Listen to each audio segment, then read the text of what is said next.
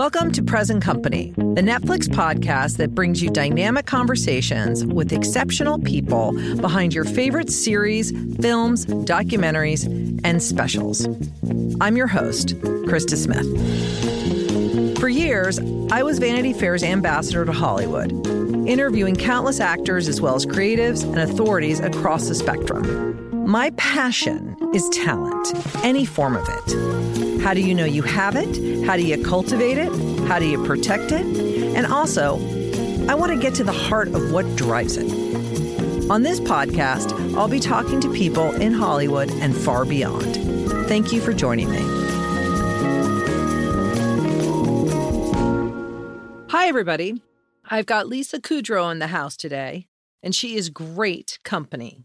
Truly one of the smartest, most insightful women in Hollywood. I always think of her as a trailblazer. She's put some of the most original and unforgettable female characters in comedy onto the screen. She's always made interesting choices, from her work in independent film to being an early adopter of new formats, like her web series. And she's built out a prolific and successful production company with fellow actor-producer and Vassar alum, Dan Bucatinsky. Lisa joins the show today to talk about her new show, Space Force, which is streaming now on Netflix, along with another fabulous show you need to check out called Feel Good. We talk about a lot of stuff in this interview.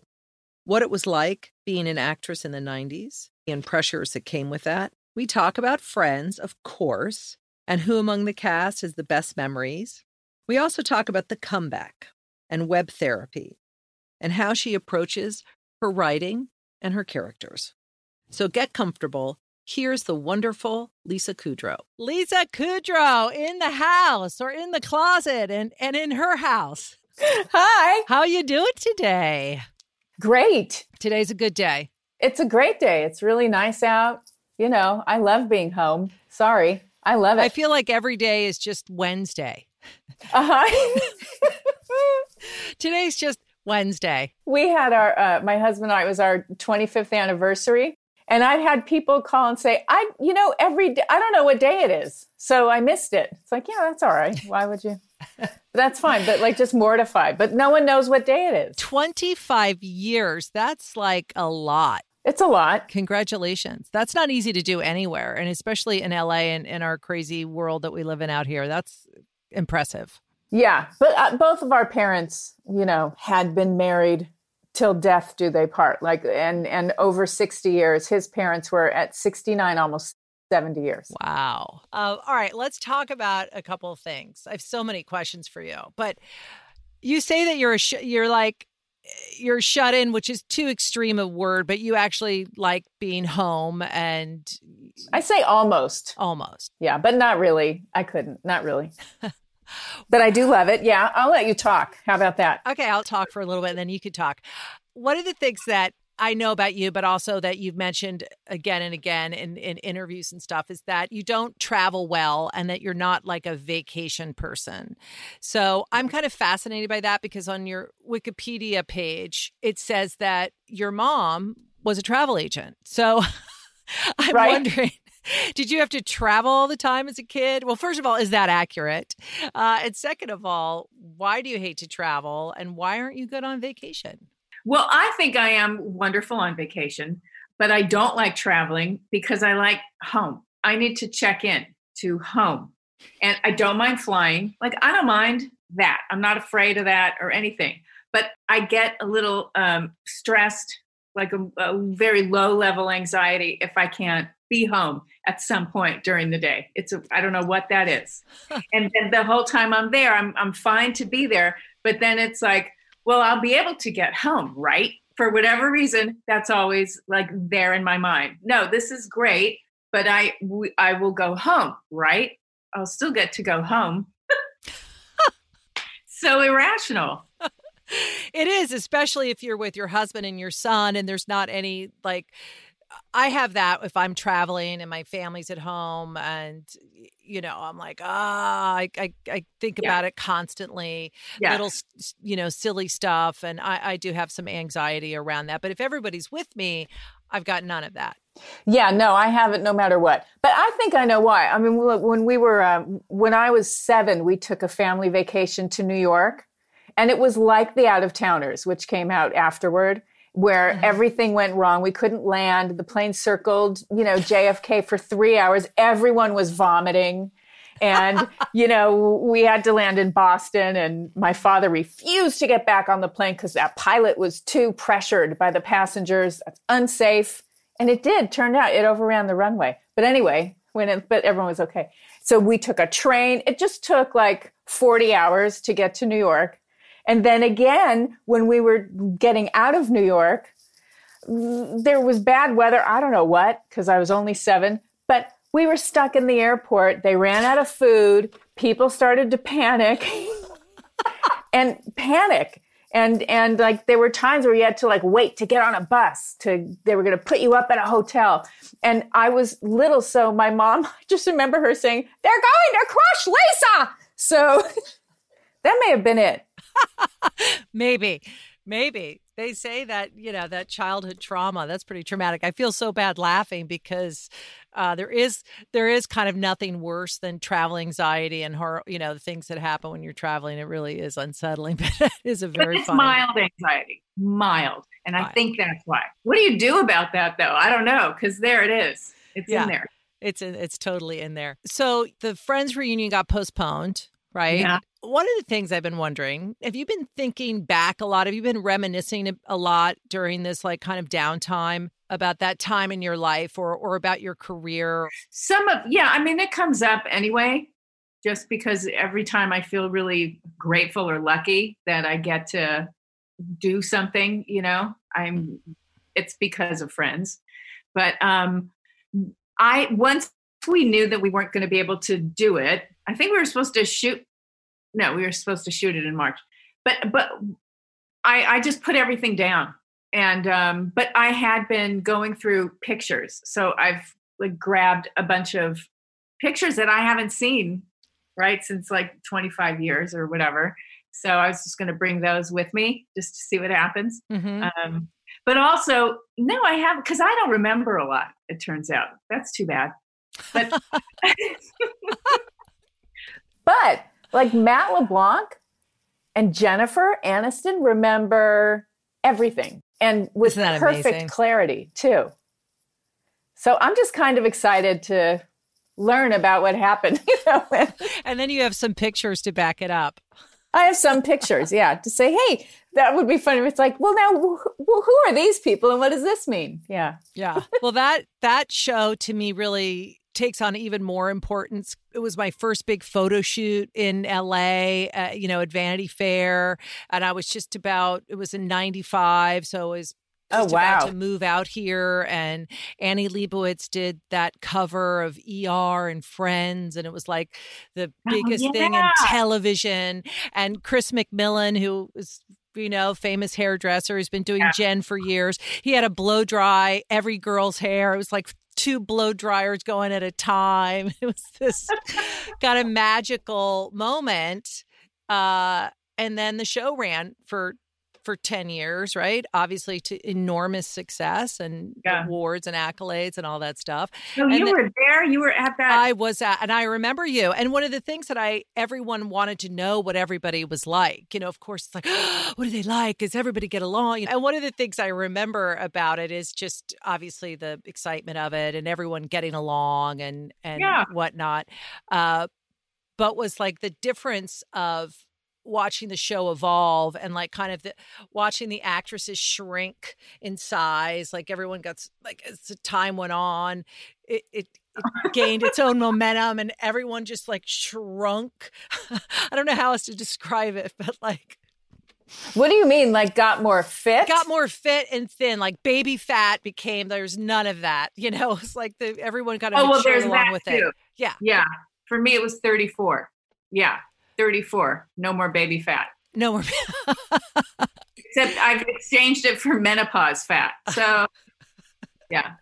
You were 34 when it started? Is that what you're saying? You were 34 when it was? So, No, but I think I was like 30, 31. Uh-huh.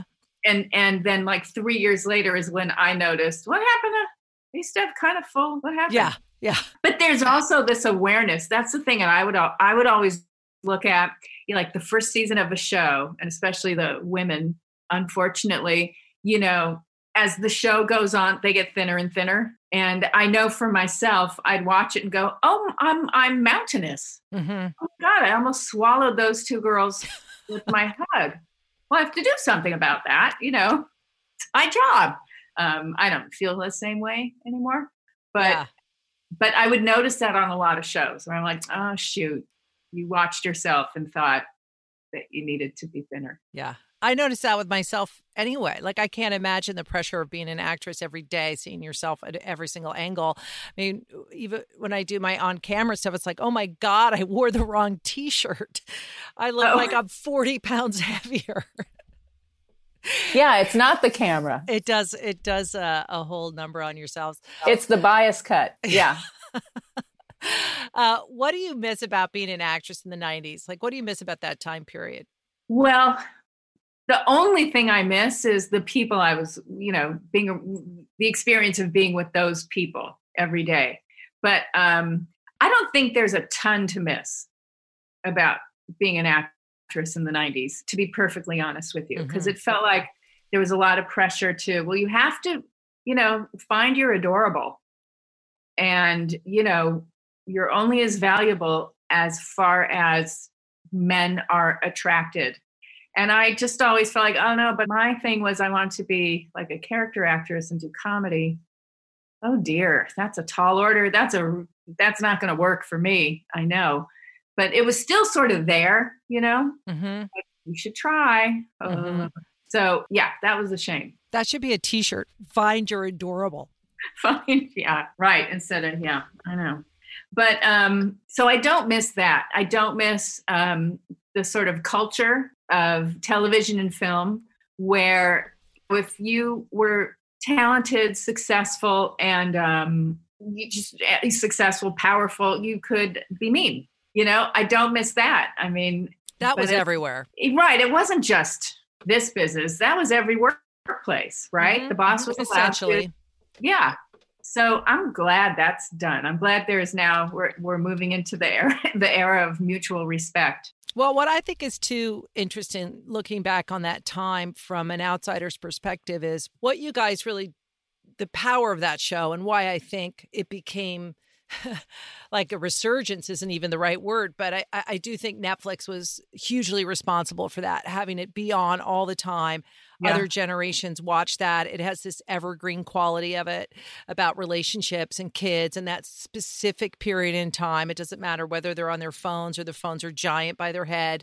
You know, it's still very relatable. But what was so interesting is there was so much excitement around it and obviously so much success around it that the stakes were high about what's going to happen to this cast. And everyone went off to do other things during hiatus and whatnot. But the fact that you guys all stood in the same line was so before its time, basically, because all we would know is like, well, she's the more successful one, or he's got X, Y, and Z. So everyone's going to get paid a certain amount of money. But really, the success of that was you guys just basically holding the line and like one for all for one, which made you, Courtney and Jen, the highest paid women on television. Yeah, I know. That was fantastic. I mean, look, the heroes of that were, yes, the six of us, but also at whichever point, the one or two people who could easily have said, yeah, why shouldn't I get paid a little more? Who didn't and stayed with the group. Without letting the rest of us, you know, no one ever said, here's what I've done for you. Right. That's extraordinary to me. That is what's really, that's solid gold goodness, I think. But it did make us sort of a force as, you know, the six of us. Because, you could pick off any one, I guess, but you can't do the show without all six. Well, I'm gonna do like a speed dial through your career a bit, because there's a lot of things I want to talk to you about. And obviously we're going to talk about Space Force, your new show. But what's funny is I was looking through and I was like, oh my God, Lisa's been part of these like kind of one name characters and people know exactly what it is. Phoebe, everybody knows Phoebe. Yeah, right. And then you go Romy and Michelle. Everyone knows Romy and Michelle. I mean, how many Romy and Michelles do you get at Halloween? I mean, in my neighborhood, without fail, there's like two 12-year-olds that come as Romy and Michelle. Oh, really? Yes, always. Oh, I never heard of it for young girls. Oh my God, all the time. And then you have Valerie Cherish, obviously of The Comeback, and Fiona, my particular love of my life, Fiona on Web Therapy. Fiona Again, Wallice. right? Again, all these things. Lisa Kudrow always ahead of her time with these characters and these layered, complex women who are so adamant in their beliefs. But all right, let's talk about The Comeback, because that's one of those very cult-like. People are fanatic about that, still quoting it. It's one of the oddest things in television. It came out in 2005, and then the second season was in 2014. Yeah. But again, odd. What's odd? I'm not following. But it's skewered reality television right when we needed it. This kind of absurdity and this thirst for relevance, and having once had a little taste of it, how do you ever get it back and whatnot? And you created it with Michael Patrick King. Yes. Right, of Sex and the City fame, and most recently AJ and the Queen fame, and yes, who we love, and Two Broke Girls, who we love. Who I will tell you that I texted him and told him that I was going to be interviewing you, and his advice was super smart. So you have to just pretend you're interviewing a scientist. And also, what I thought was very insightful and interesting, I wanted to talk to you about. He's like, as a writer, you are the least precious person with your material that he's ever met. Yes, that's right. What does that mean? That means just because it was good in the moment you wrote it, once it's in the actor's mouth, it's not necessarily the perfect words. So you got to just be flexible, or just flexible. Because he would sometimes, when we would do The Comeback, and I'd say, you know what, we got to change this.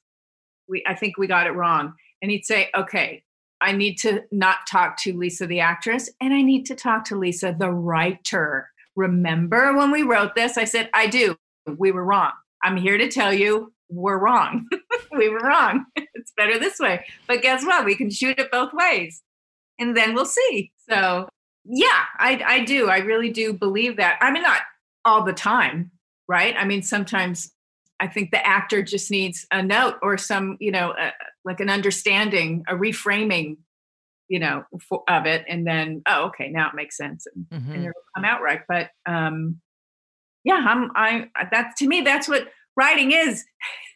It's so great, because if for whatever reason you have to change it, you can't. You could just rewrite it. It's not a big deal. That's part of what the gift of being able to write is. And then web therapy. Yes. Okay. So again, very ahead of your time, like about doing a show that was literally a web series. And you had this juggernaut success and fame, obviously, from Friends and the movies that you did, in between all that and during all that. And then you decided, I'm going to do a show on the web. Yeah. And yes, because here's how. Boy, that sounded so defensive already. Because the thing is that, someone was starting, they were starting L Studio, which was a Lexus site, and agents were also saying, hey, you got to, do a web series. And I didn't really see why. But when L Studio, when those producers came to us and said, you can do whatever you want. I said, well, I did have this one idea that is so stupid. It just makes me laugh, about someone, doing therapy over the internet, and it's only like 3 minutes, but, it just doesn't even make sense. And it makes me laugh. And they went, okay.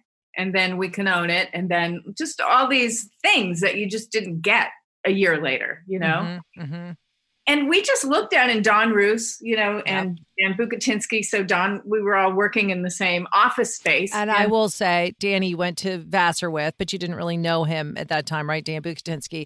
And Don Roos directed you in one of my favorite movies ever, The Opposite of Sex. So sorry, listeners, I just had to interrupt that. Continue. No, worthwhile though. Opposite of Sex. Yeah. Oh God, I thought I said it wrong. Yeah. That's worth watching. Yeah, really good. And he's a phenomenal writer, Don. He's just so perfectly smart and funny and everything good. And so he thought it was funny. Dan thought it was funny. And we just looked at it as, okay, this is a fun experiment. Why not? Let's see. And we, did it. I thought it'd be fun to just improvise, right? We'd come up with story outlines, and then whoever comes on, we improvise. All the dialogue. I say it can be done. It'll be great. We have an editor. Let's do it. And it was really fun. It was really, really fun. And you guys had an incredible roster of cameos or performances from John Hamm to Meryl Streep. It was crazy. Lily Tomlin. Who didn't you get on the show? I remember lobbying Dan to be on the show. I was like, I think Fiona needs a Vanity Fair cover. And I think I need to interview her, she's a zyke, and I kept trying to thinking of a way to schnorr onto web therapy because I loved it so much. Oh, really? Oh, yeah. God, that would have been so good. So fun. What is it for you that you enjoyed the writing process and the creative process? Well, I like writing with someone because if I'm alone, I feel like I start to lose it. So I need to be tethered to earth with another human being. Someone to bounce off of back and forth. Someone to bounce off of, but also, honestly, if I'm alone, it's like 4 hours and it's like I've woken up out of something, and I don't like that. It's too disorienting for me. Not actually, but just, it makes me a little uncomfortable. When did you form Is or Isn't? Dan and I started that in 2003, wow. The year before we finished Friends, because I saw, okay, we're going to be done soon, I think. And I'd like to have a production entity in place for, the next thing I want to do. And did you already have ideas about being more of a producer and a creator at that time? I saw it more as something I'd be so that I could produce my own stuff, so that I could have a more of a creative role in whatever the next thing was. And then, sure enough, the next thing was the comeback that I did. So that worked out. That was great. And then obviously web therapy went on to have, be on Showtime, and yes, the comeback came back. Yes, I know, crazy. And then also in 2007, I was shooting a movie, either 2006 or 2007, I was shooting a movie and saw Who Do You Think You Are? Because I was over, in Ireland, and it was on BBC. And I went, well, why on earth do we not have that show? That's the best thing I've ever seen. And so we did that. We did the production for the U.S. version. And that's still happening. That's still going. And you have your game show, right? 25 words or less. Right, with Mary McCormick and Michael Morris. Yeah, Meredith Vieira's hosting. So great. Not bad. I know. Yeah. Look at you. Who would have thought? You're such a success. Who would have thought? No, I loved also, I have to say, I watched your Vassar commencement speech, and I loved hearing about your early struggles. It was great. Yeah. It was just so humbling and so unifying. I instantly felt better about myself, even though I'm a far, many, many years from 22. Yeah, well, I think it's always, sometimes maybe I should look at it too sometimes, because I think you need, especially right after you graduate college, and I think people are a little tougher on themselves sometimes. And so that's why I did, that, just hear all the failures that happen, and they're good things. Just keep breathing. And you obviously had your fair share from not looking exactly how people wanted, TV actresses to look, having, being fired from a television show, just being fired anywhere is traumatizing for anybody. Right. And then let alone having it be so personal because it's about your performance or something you weren't delivering on something you knew would be a huge hit, Frasier. Yeah. No big deal. Yeah. No big deal. And then having that go into friends, even like that fear of like, am I going to get fired today? Is this the day that they're going to decide I was miscast? I mean, that takes a huge amount of confidence to not succumb to that spiral of self-defeating narrative, to be like, I have to believe in myself and I have to do this. Where do you think that belief in yourself comes from? Because you've always had it. You've always had it. You thought you would be an actress even though you majored in biology. You had this voice in your head. Like you kind of have a crazy amount of confidence. Yeah, I don't know if it was confidence, because to me there's a dose of like delusion, It's not exactly confidence. Also, when it's something you really want to do, there's really no choice. And if you've had confidence, then, okay, you know how to feign it, because that's what you need. So even if you don't have it, act like you do for an audition. Don't overtalk the room. Just be there to do your job. Thank you and leave. You're not there to make friends, or lunch dates doesn't mean you're going to get the job, because that's not what they need you for. Spark a conversation, right? So, yeah. And that stuff comes off sort of confident. So, yeah. I had good training in that from an acting teacher named Ian Tucker. Yeah. About that kind of stuff.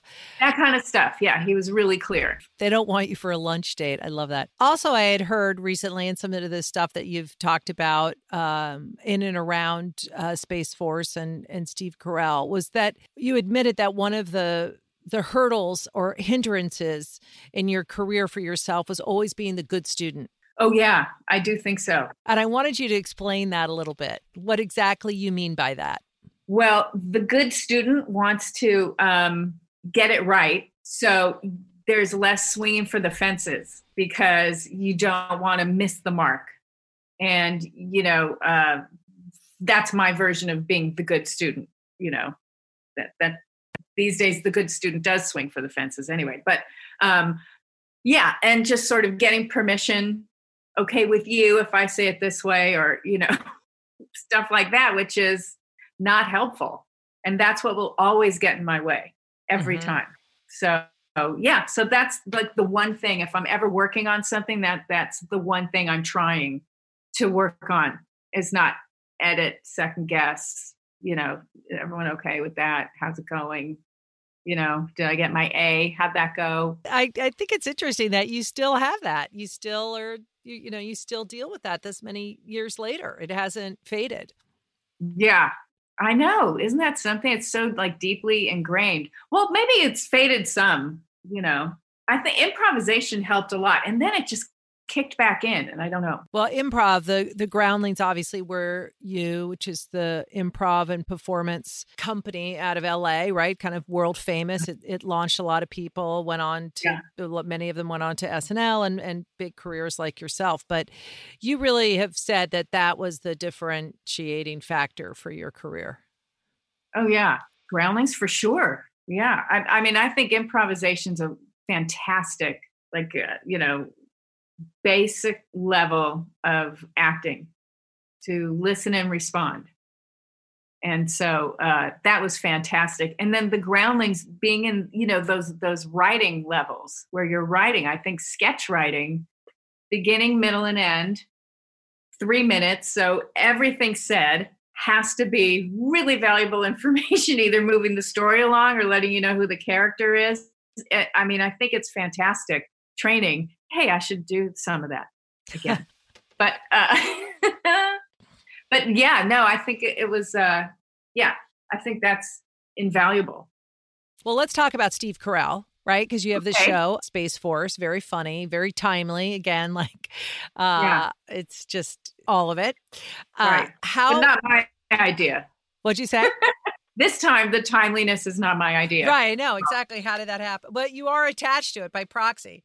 Yeah, I get to be in it. But no, I mean, I didn't even know there was an actual Space Force for real. I mean, I wasn't sure. I didn't really give it much thought. I was too busy, focusing on, because it was last minute for me. And I had, 5 days to do like my whole 5 episodes. And so I was just focused on that. And then after the fact, I saw the president give his State of the Union where he mentioned Space Force. I went, oh, so it's real. Such an idiot. Yeah. Now, how's that advice from Michael Patrick King? How's that working out? She's so smart. She's a scientist. She's an idiot. She's a dumbass. Had no clue. I forgot. I didn't know. Well, the news cycle is very quick these past several years, so it's hard to keep up on what's new. What's new at 9 a.m. is completely old news by 9 p.m. So that's what I don't hang on to. That's what I say. Yeah. So obviously created by Greg Daniels and Steve Carell, kind of a dream team. So when you said that it was last minute, how did it come to you? Was this like a last minute ad of a character, or were you talking to them before about it? No, I mean, I don't get to know how. My agent called and said, hey, look at this. And then I got a text from Steve saying, this will be fun if you want to do it. I hope you want to do it. And I'm running like, well, why wouldn't I do it? It's you, it's Greg Daniels. Why wouldn't I want to do it? But I should read it. Now, does everybody have each other's phone numbers in Hollywood? Like a text, like, are you and Steve friends, or did you not? Do you text with him often so it wasn't bizarre, or is it that thing in Hollywood where you're just like, oh my God, everyone, once you get to a certain ring, everyone has everyone's number? Yeah, I don't know. I'm not in that ring, but. But no, Steve had done web therapy. Right, of course. Okay. And so we had been texting around then. And then he got in touch with me to do Angie Tribeca, the first episode. And he was directing. So, we had each other's texts. And so that's how he texted me. But what's funny is I didn't hear, this will sound like a complaint, and it's not, from Greg Daniels, who I met in 1986 when Conan and I were in improv classes together because they were writing partners and living together and sharing a car. Oh, wow. And wow. Oh my God. Yeah. So I see Greg, at least once a year at the O'Briens. For sure. Because Conan's like your OG. That's like your ride or die, right? From Jump, that guy. Yeah. Wow. So just the idea that I've known Greg for so long and I would finally get to work with him. Yes. And that's before you even get to the things he's done, which would also make you excited to work with him. So, that was all just too much. And I was to me, it was like, oh, wait, that's right. They did The Office together, because again, not the brain trust scientist, Michael Patrick King. Did you get any say? Because there's a lot of fun mystery surrounding your character. Did you get any say in that at all? Greg spent a lot of time with me, which was so beyond nice of him. I had like hair and makeup tests. We were figuring out, the hair is pretty spectacular. Oh, I love that. That's really fun.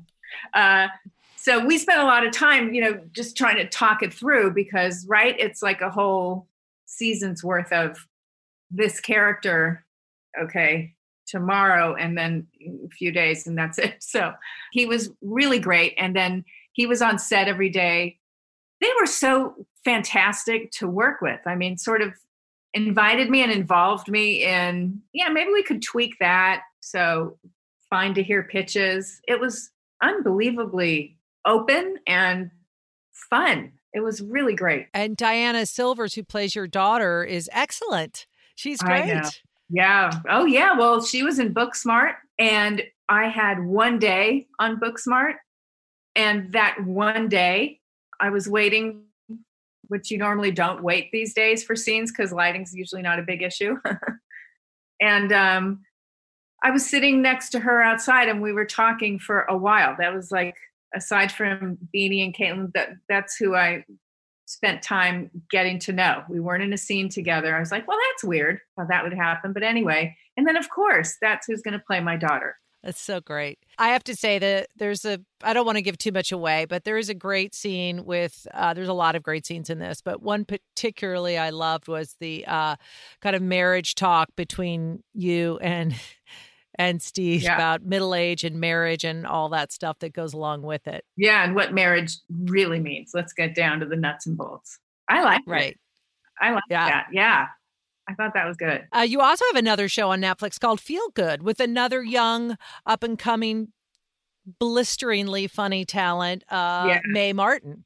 Oh, yeah. Isn't she something? She is something. Oh, she's heaven. That was one of those things where I was asked if I would do it, and then I saw that it shoots in the UK. So my first answer is, I mean, of course not.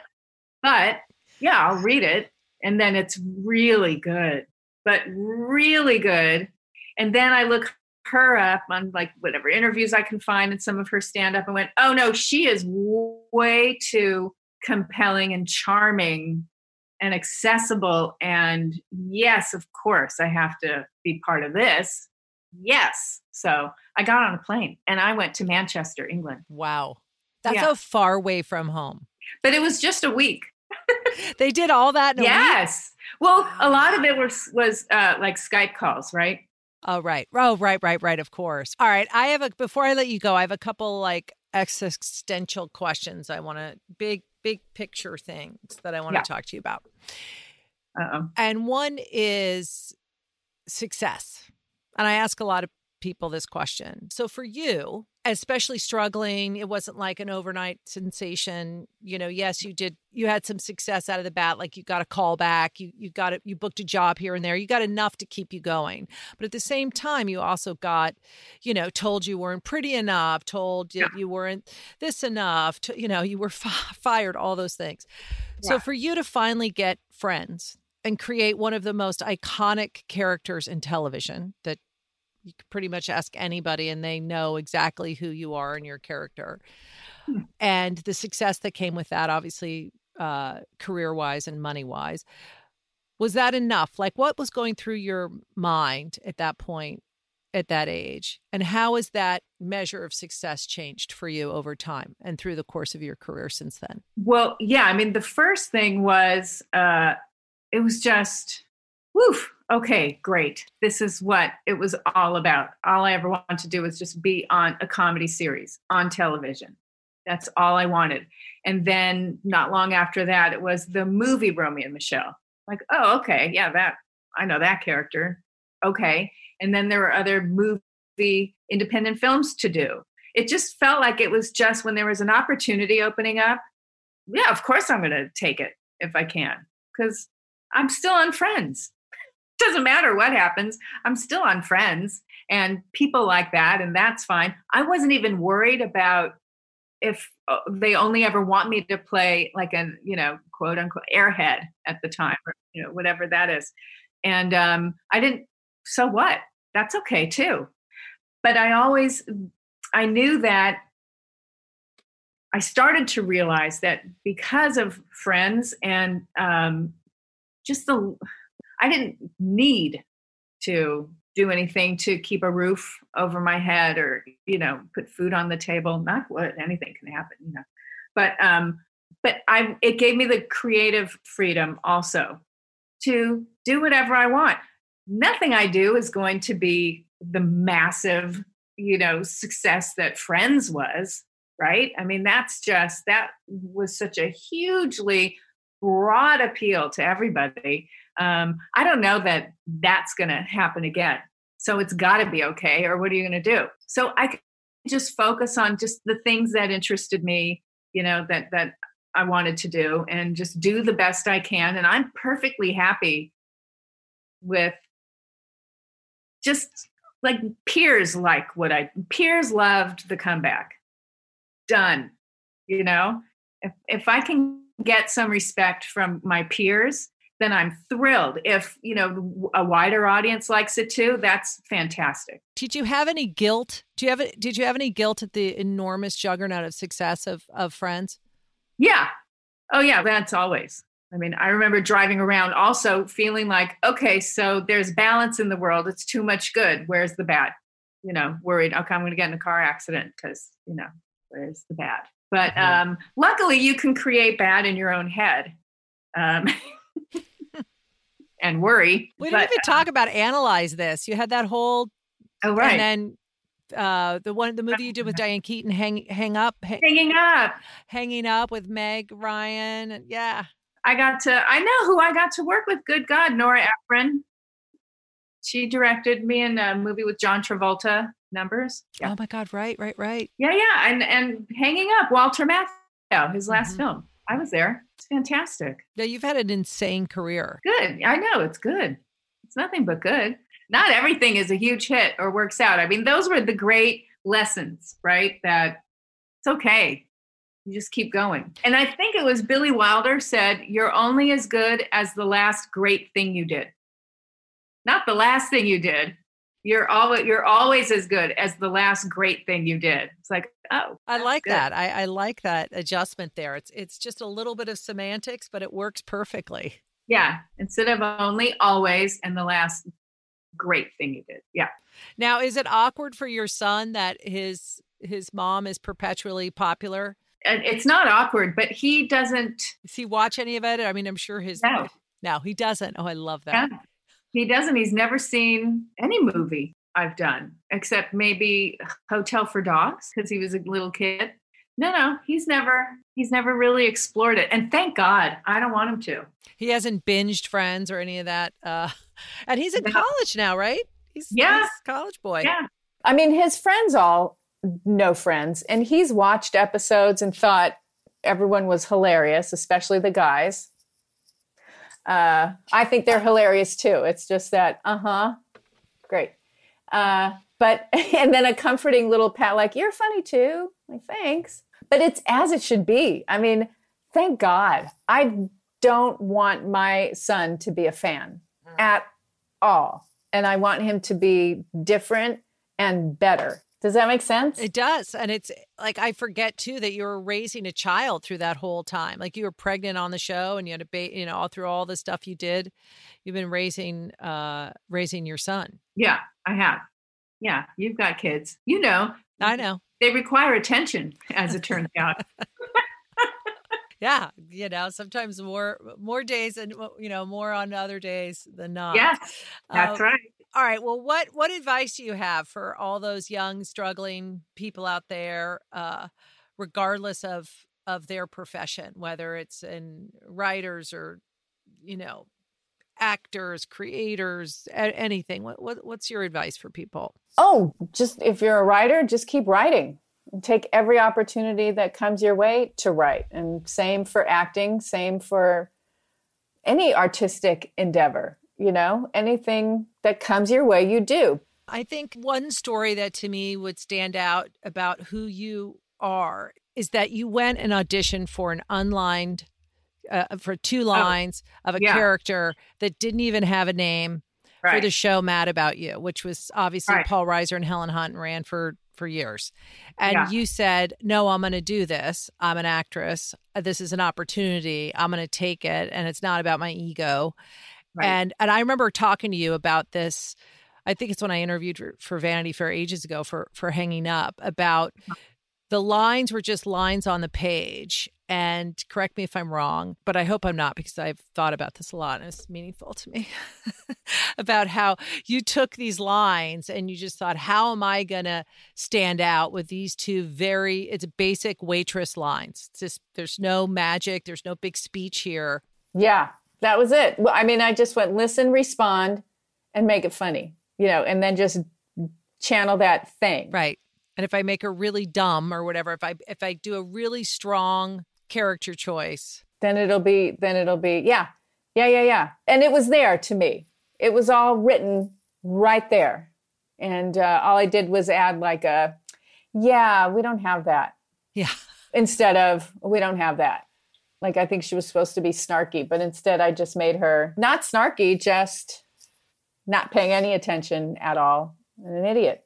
That was it.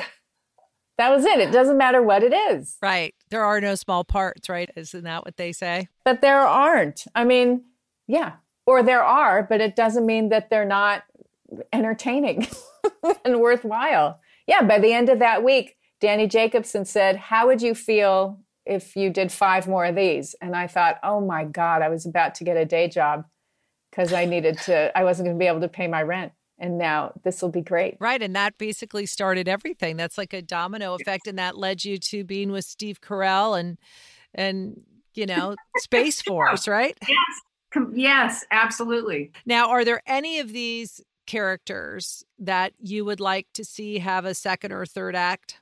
Well, Valerie Cherish to me never goes away. Yeah, there's always something to do with her. 2024, she can come back again in like another 10 years, kind of see where she is. Oh my God. And that's sooner than, yeah. I would love to see Valerie Cherish in quarantine. I know. Michael and I were actually talking about that and had a really funny idea that I think we have to just write it up. I think you just have to do a short. Like we'd take anything. We'd take 10 minutes. Yeah. I know, right? Except then I have to figure out how to put the wig on. It's been great talking to you. I know. I'm so happy. It's been so fun. I agree. Congratulations on all of it, on Space Force, on Feel Good, on everything that happened before and all the stuff that's to come. Thanks. I know. Netflix is awesome.